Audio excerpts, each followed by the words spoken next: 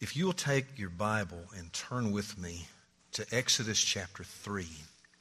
Exodus chapter 3. I want to read verses 1 through the end of verse 15. Now Moses was keeping the flock of his father-in-law Jethro, the priest of Midian. And he led his flock to the west side of the wilderness and came to Horeb, the mountain of God. And the angel of the Lord appeared to him in a flame of fire out of the midst of a bush. He looked, and behold, the bush was burning, yet it was not consumed. And Moses said, I will turn aside to see this great sight, why the bush is not burned. When the Lord saw that, he turned aside to see. God called to him out of the bush, Moses, Moses.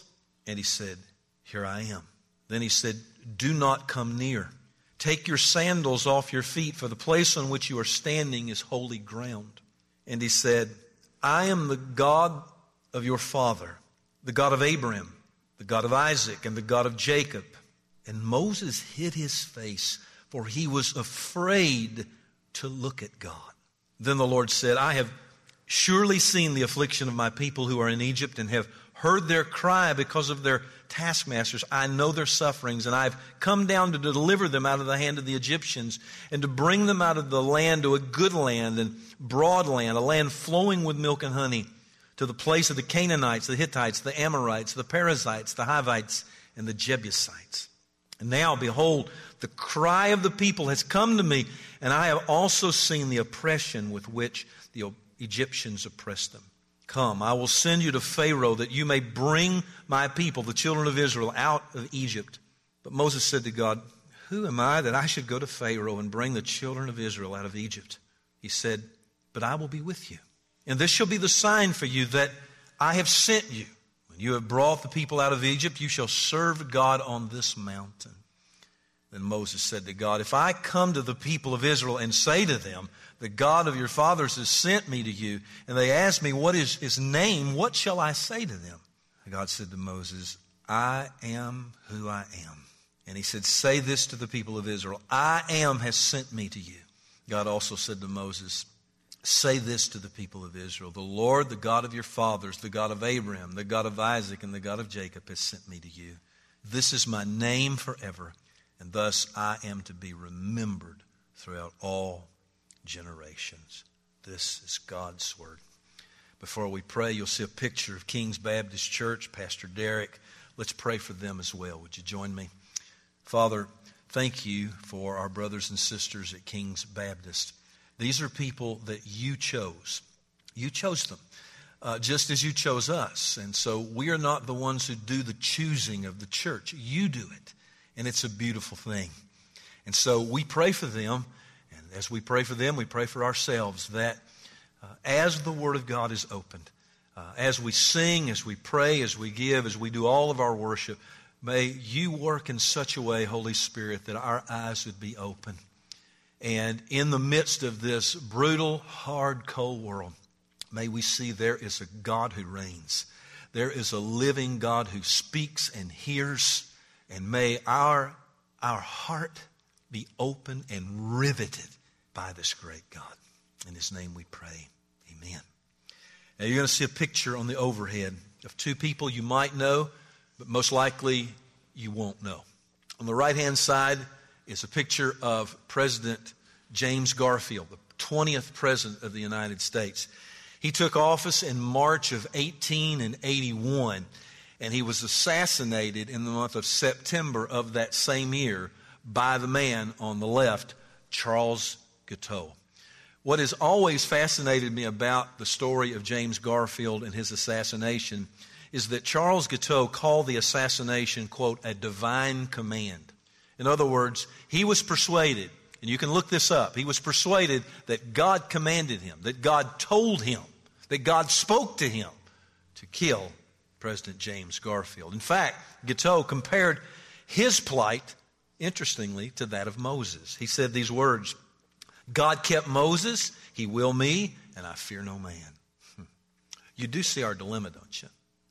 Why should we believe God spoke to Moses from a burning bush, but not believe that God spoke to Charles Guiteau?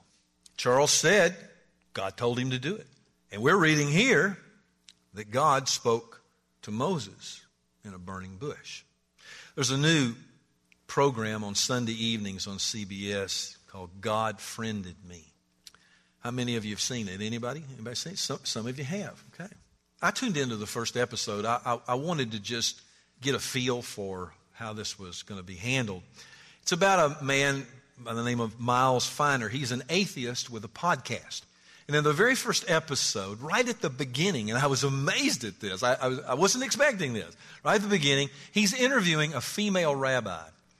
And, he's saying there is no God, and she's saying, hey, you need to be more open to this. And he says this, if I told you God sent me a message from a burning bush, you'd think I was insane. And I thought, how current.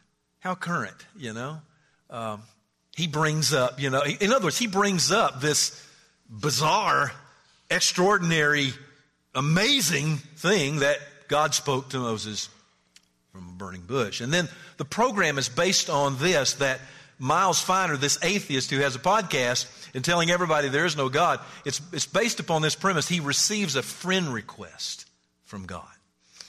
And I thought, why should we believe that God spoke to Moses from a burning bush but not believe that God sends friend requests?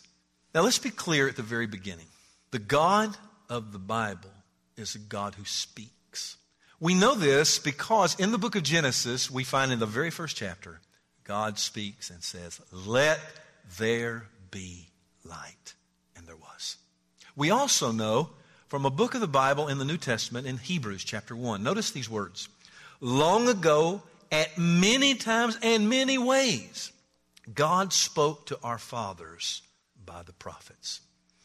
Friends, I don't know of too many things that are more important than we understand that the God who made the world and everything in it is a God who communicates, a God who speaks. So yes, God speaks, but does he do it from a burning bush? Let's just ask the question, should we believe this? Should we believe this? You see, this is a stretch, folks. This is a stretch when we read that God, this everlasting, eternal, almighty, holy, we could go on and on, this God spoke from a burning bush. This is a stretch. In fact, I would go as far as to say is there's some Christians that might be embarrassed by this. Oh, I believe the Bible and I believe in Jesus, but God speaking from a burning bush? In fact, I read an article the other day where somebody they just could not deal with, and they said Moses had to be on hallucinogenics. In other words, Moses was high. And look, we've got to ask the question, is this credible or is it incredible? By credible, I mean, is it convincing? Is it able to be believed? Or is it incredible, which would be impossible to believe? Or can we just all agree that it's pretty difficult to believe, right? Maybe you're a Christian and you say, look, I'm on board with a lot of things in the Bible, but when I read something like this, I'll be honest with you, it's kind of difficult to believe. So for the remainder of our time this morning, even though this is extraordinary, even though it may be difficult to wrap our minds around, I want to talk about the fact that we should and can believe this happened and that this is truly God and explain why. So before we do that, the first thing, I want you to step back just for a moment because we're going through a series in the book of Exodus and we're not going verse by verse. We're kind of doing a flyover to get the real gist of this story because this story is our family story. What I mean by that is if you're a Christian, if you know Jesus in a saving way, this Exodus is our family story. It's a story about God setting people free from an oppressive slave master that they might come and serve him. And friends, don't miss this. We should see that Israel's bondage is a picture of our own slavery to sin. And until we come to faith in the deliverer, Jesus Christ, we are living, you might say, in the Egypt of our sin. In other words, we are slaves to our passions and our desires. I know that to be true. If you can remember back far enough before you came to Christ and he rescued you and set you free, you know what it was like to be on the hook. You were a slave to your passions and your desires. And so this story, friend, is important. It's pointing out the slavery of our sin and our need for a deliverer in the person of Jesus Christ. In Exodus chapter 3, we're introduced to Moses, God's chosen human instrument to deliver his people. And Moses in chapter 3 is having an encounter with God. Now, friends, this is big. I mean, for Moses to have an encounter with God and God speak to him from a burning bush, this is not ordinary. This is not everyday sort of stuff, okay? So this is a big deal. So Moses has an encounter with God, and you'll see a map. He has it in a place in the Middle East near Mount Horeb. You'll notice on the right-hand side is the land of Midian, where his father-in-law was from, Jethro, and on the left-hand side would be the land of Egypt. And Moses is not in Egypt now. He is in this area where it speaks of being in the west side of the wilderness. So the author wants us to know that he's in the wilderness. He's not in the city, okay? And he's at a mountain that has three names. One, it's the mountain of God. We read that in the text. But also it's Mount Horeb. But later in this Exodus story, we're going to find that it's Mount Sinai. It's the mountain where God gathers his people to give them the law, his 10 commandments. Now, to set our story here, let's notice something that's really important, I think. Moses is not looking for God. I think it's really important. Moses is not looking for, he's not out in the wilderness going, "Oh God, where are you? If you'll show yourself, I'll serve you forever. If you'll reveal yourself, I'll do this." And Moses he's not in a temple. He's not praying. He's not fasting. He's not doing anything religious. In fact, what is he doing? He's tending sheep. He's doing a menial, ordinary job. Yet in spite of the fact that he's not looking for God, God comes to him. God comes to him. I find great comfort in that.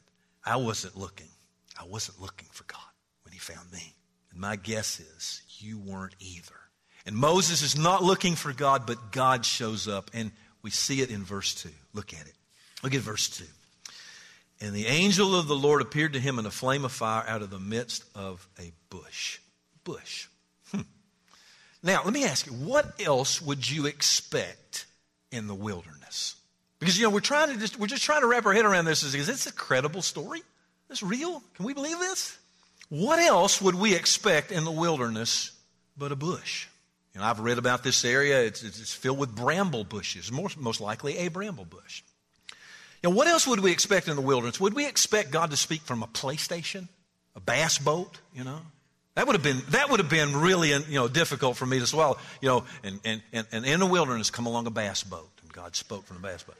I'd probably said, "Whoop, I'm out." But I want you to notice he spoke from a bush. That makes sense. It's still incredible. I mean, it'll just blow your mind, but still difficult to believe. But we have a good starting place here. But then also it says, "angel of the Lord." Did you see that in verse 2? "And the angel of the Lord appeared." Now, you might go, okay, you collect angels and that sort of thing. And so you think about angels, you think, okay, it's a messenger from God. God sent this special angel down, It's, the Freddie Helm song, "You are my special angel, sent from up above," But did you notice what it says? It says the angel of the what? Lord? Is that in all caps in your Bible? Right? It's all caps? Okay, good. This is not any ordinary angel. Because in verse 4, here's what we read. "When the Lord saw that he had turned aside to see, God called to him." Friend, look, this is not some ordinary angel. This is God. This is God. So wait a minute, you go, what?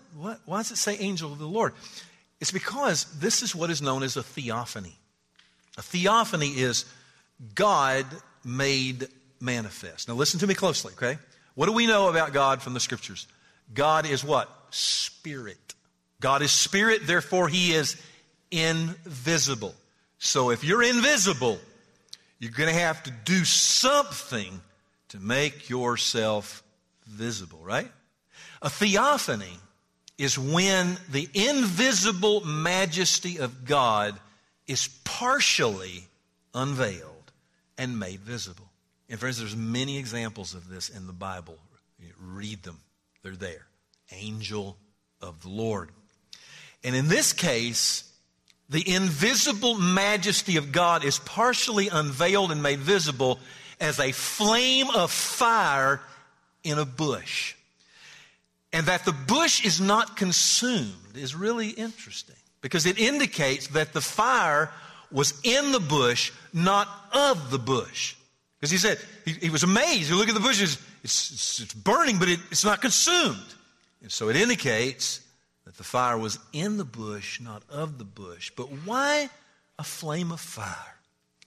And I believe the answer would be this. It's because all throughout the Bible, the imagery of fire is used to refer to the majesty, the glory, and the holiness of God.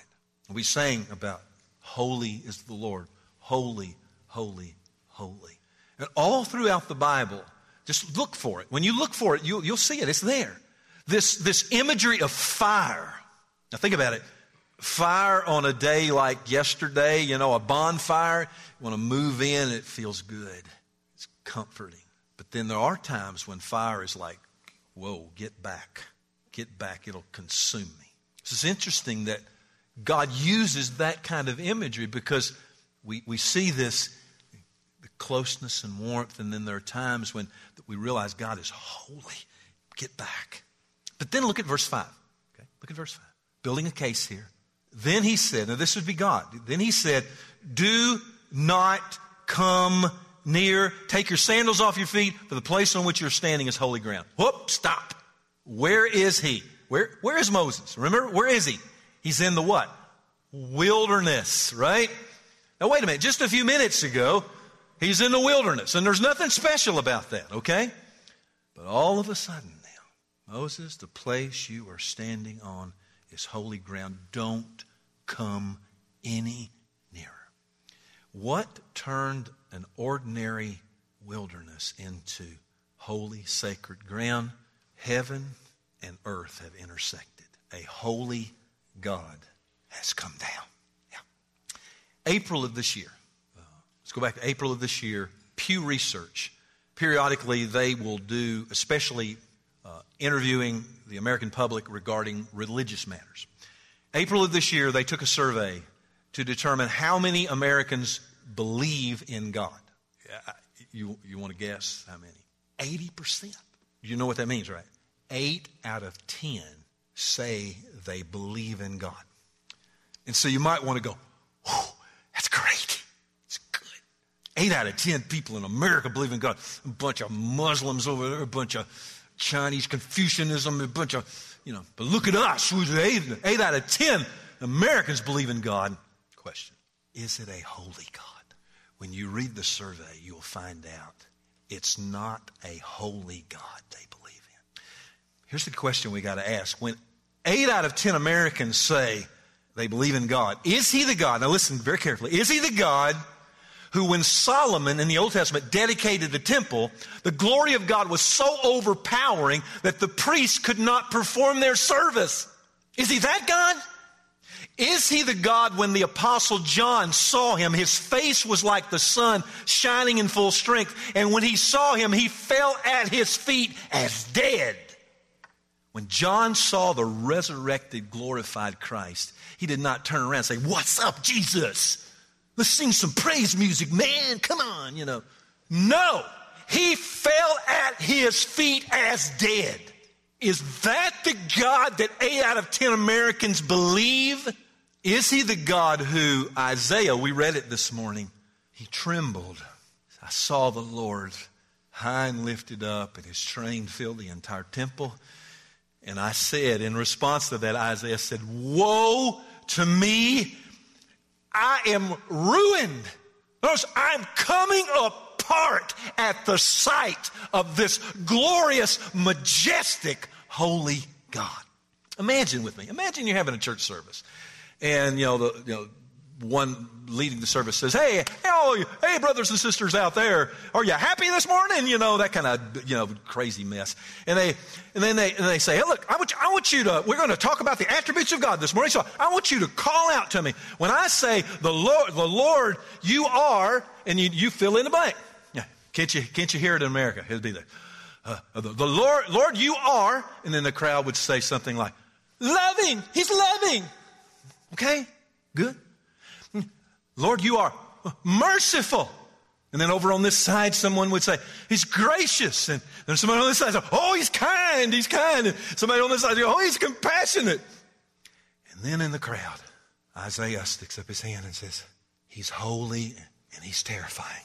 How do you think that would fit in American worship services? See, I'm asking you this.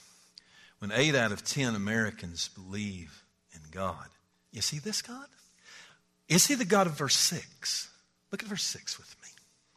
And he said, I am the God of your father, the God of Abraham, the God of Isaac, and the God of Jacob. Look at this. And Moses hid his face, for he was afraid to look at God. My Lord in heaven, why? Why did this happen? Why didn't Moses come out and write a book and go on the book circuit and, on the Christian radio and Christian television, well, I want to tell you about my experience. I looked in there and I saw this light, No, he's afraid. He's struck with fear. Turned his face away. What a mighty God. Why? Why in the world did Moses turn away?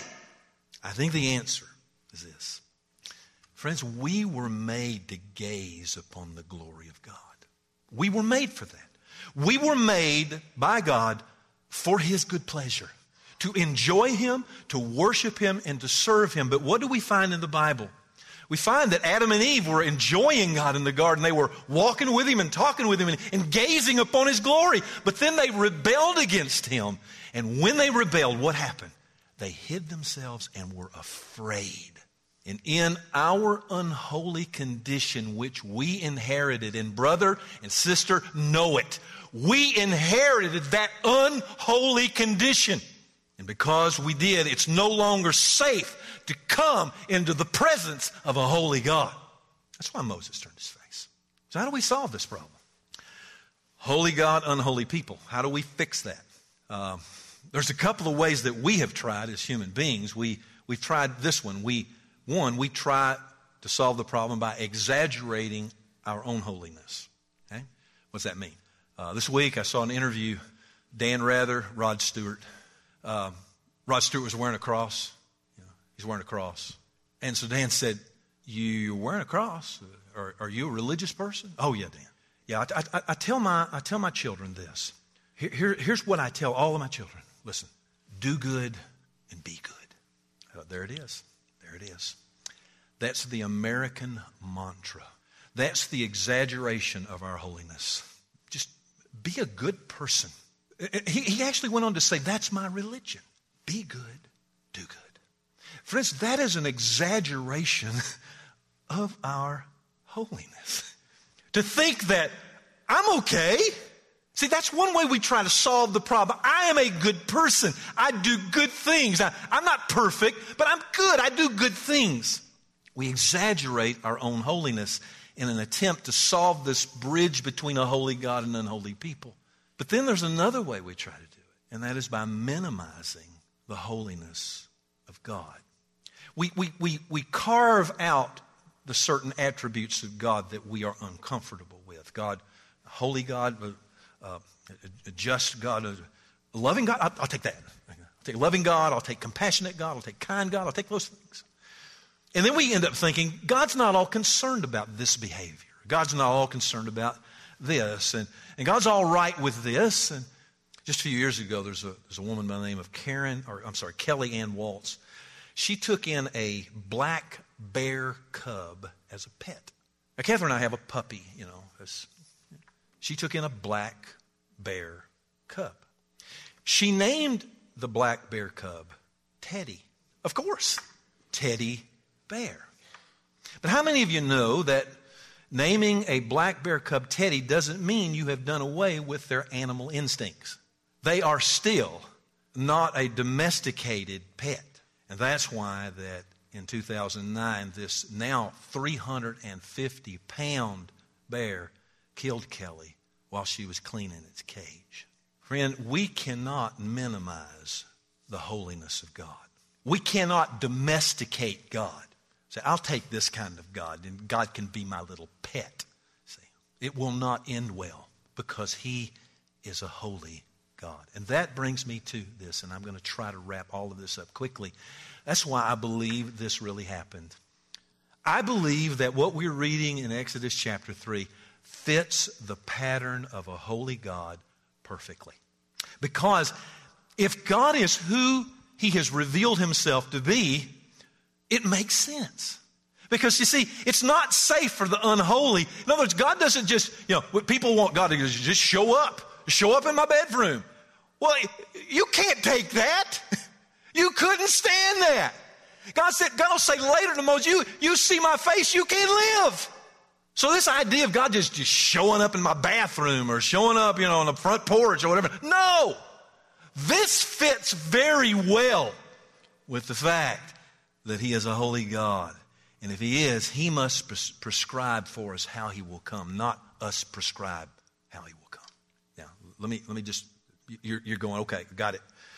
What can we take away from this? Number one, this begs the question, right? Does God speak today? I mean, we're reading this, and you're probably sitting there going, man, I tell you, I could sure use God speaking to me right now. I read a sermon title. I was doing some research for all of this, and one of the titles I ran across was this: God has burning bushes set up in your life. Are you seeing them? No. As if to say, this is the kind of stuff you can just wake up every morning and, you run over here, and God said something over here, and then God said something over here, Should we be looking for and expecting God to speak in this manner today that we're reading about in Exodus chapter 3? I'm going to let the Bible answer this. Hebrews chapter 1, we read the first part. Let's read the second part. Long ago and at many times and in many ways, God spoke to our fathers by the prophets. But in these last days, He has spoken to us by His Son.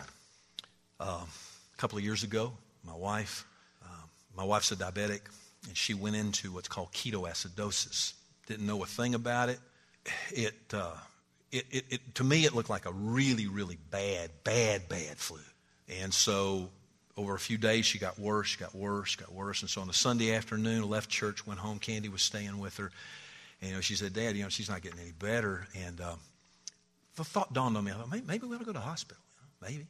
But I knew she didn't want to go. It was February. It was cold, it was just a nasty day. And no, we're going to ride this out, And so as the day got longer, we're going to ride this out. But I'll never forget this. About 7 o'clock, I was sitting there, and let me be real clear about this. I did not hear a voice. I have never heard a voice, okay? Never. And I don't expect to. I really don't. But what happened was I had this sense of urgency of go to the hospital and go now. So I called Candy. I said, you got to get down there and help me. We took Kat to the hospital, went to the emergency room. Let me be quick about this. Emergency room doctor, I told him, I said, look, we thought it was flu. And I'll never forget him looking across the room at me, and he said, look, if you'd have waited, at minimum, she would have been in a diabetic coma in the morning. At worst, she would have been dead. Now listen, here's what I want to say to you. Did God speak to me? No. What it was, I think, was providence, not prophecy. Notice, I didn't hear a voice. I did not hear a voice as if God was speaking to me in any way. What was happening, I believe, is God was working providentially in my thoughts, for which I will be forever thankful. But I say that to say this. There's a difference between God working providentially and prophetically speaking. You see, when I get up every day now, that is not my primary source. I don't sit in the same chair, okay? I don't sit in that same chair and go, Lord, the last time, speak to me now. I don't do that. I don't look at the tea leaves in my life and try to figure out, God, is it that you speaking? No, you know why I don't? Because He's spoken to His people in these last days, today, through His Son. I don't look at the tea leaves. I don't listen for voices. I look at Jesus. I want to know what He said. I want to know what He said to His apostles to write down. In other words, look to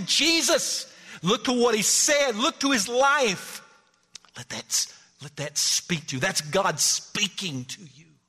Secondly, what is God's bush today?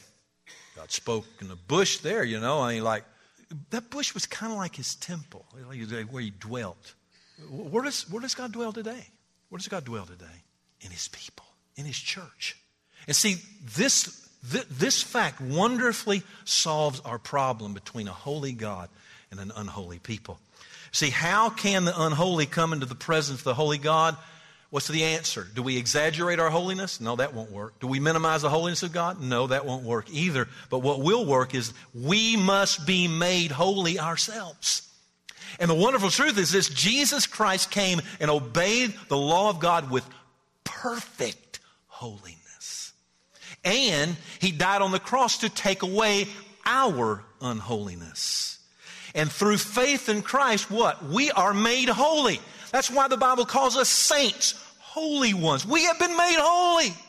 And he gives us his Spirit to empower us now to live out what we are. Notice in 1 Peter, but as he who called you is holy, you also be holy in all your conduct. Strive for peace with everyone and for the holiness without which no one will see the Lord. Quickly, can we come near to God today? Remember, God said to Moses, don't come any closer. Don't come any closer. Can we draw near to God today? Oh, yeah. Here's what it says for New Testament believers in Hebrews chapter 4. Let us then with confidence draw near to the throne of grace that we may receive mercy and find grace to help in a time of need. Isn't that great? Looks at Moses. Moses, don't you come any nearer. He looks at New Covenant believers and says, come on. Come right up here to my throne. Come here. Tell me what you need. Isn't that great? Because of Jesus. We have that access. Isn't that wonderful? I mean, maybe that's what those folks were dancing about over there. I don't know. Maybe they read in the scriptures, come near, you who are far off, come near. That'll make you want to dance. That'll make you want to shout. It'll make you praise the living God. One final thing. We said, does God speak today? Yes, he's spoken to us by his Son. But here's an important thing. Thank you. Important thing. Does God listen today? I know a lot of people who speak, and they won't shut up. You know them, right? Usually, I know that person. Yeah. You're looking for an ear to hear. You're looking for somebody to hear. And then you come and you tell them, you tell them, and then they go, oh, yeah, I know what you're talking about. That happened to me. And you're going, look, I don't need anybody to compare. I just need somebody to listen. God speaks. Yes, he does. But he's the best listener. Look at verse 9. I'm going to close. And now, behold, the cry of the people of Israel has come to me. Charles Spurgeon was preaching in this chapter, and here's what he said about God listening. Listen to this. He said, sinner, tell God your misery even now, and he will hear your story. He is willing to listen even to that sad and wretched tale of yours about your multiplied transgressions, your hardness of heart, your rejections of Christ. Tell him all, for he will hear it. Tell him what it is you want. What large mercy, what great forgiveness. Just lay your whole case before him. Do not hesitate for a single moment. He will hear it. He will be attentive to the voice of your cry.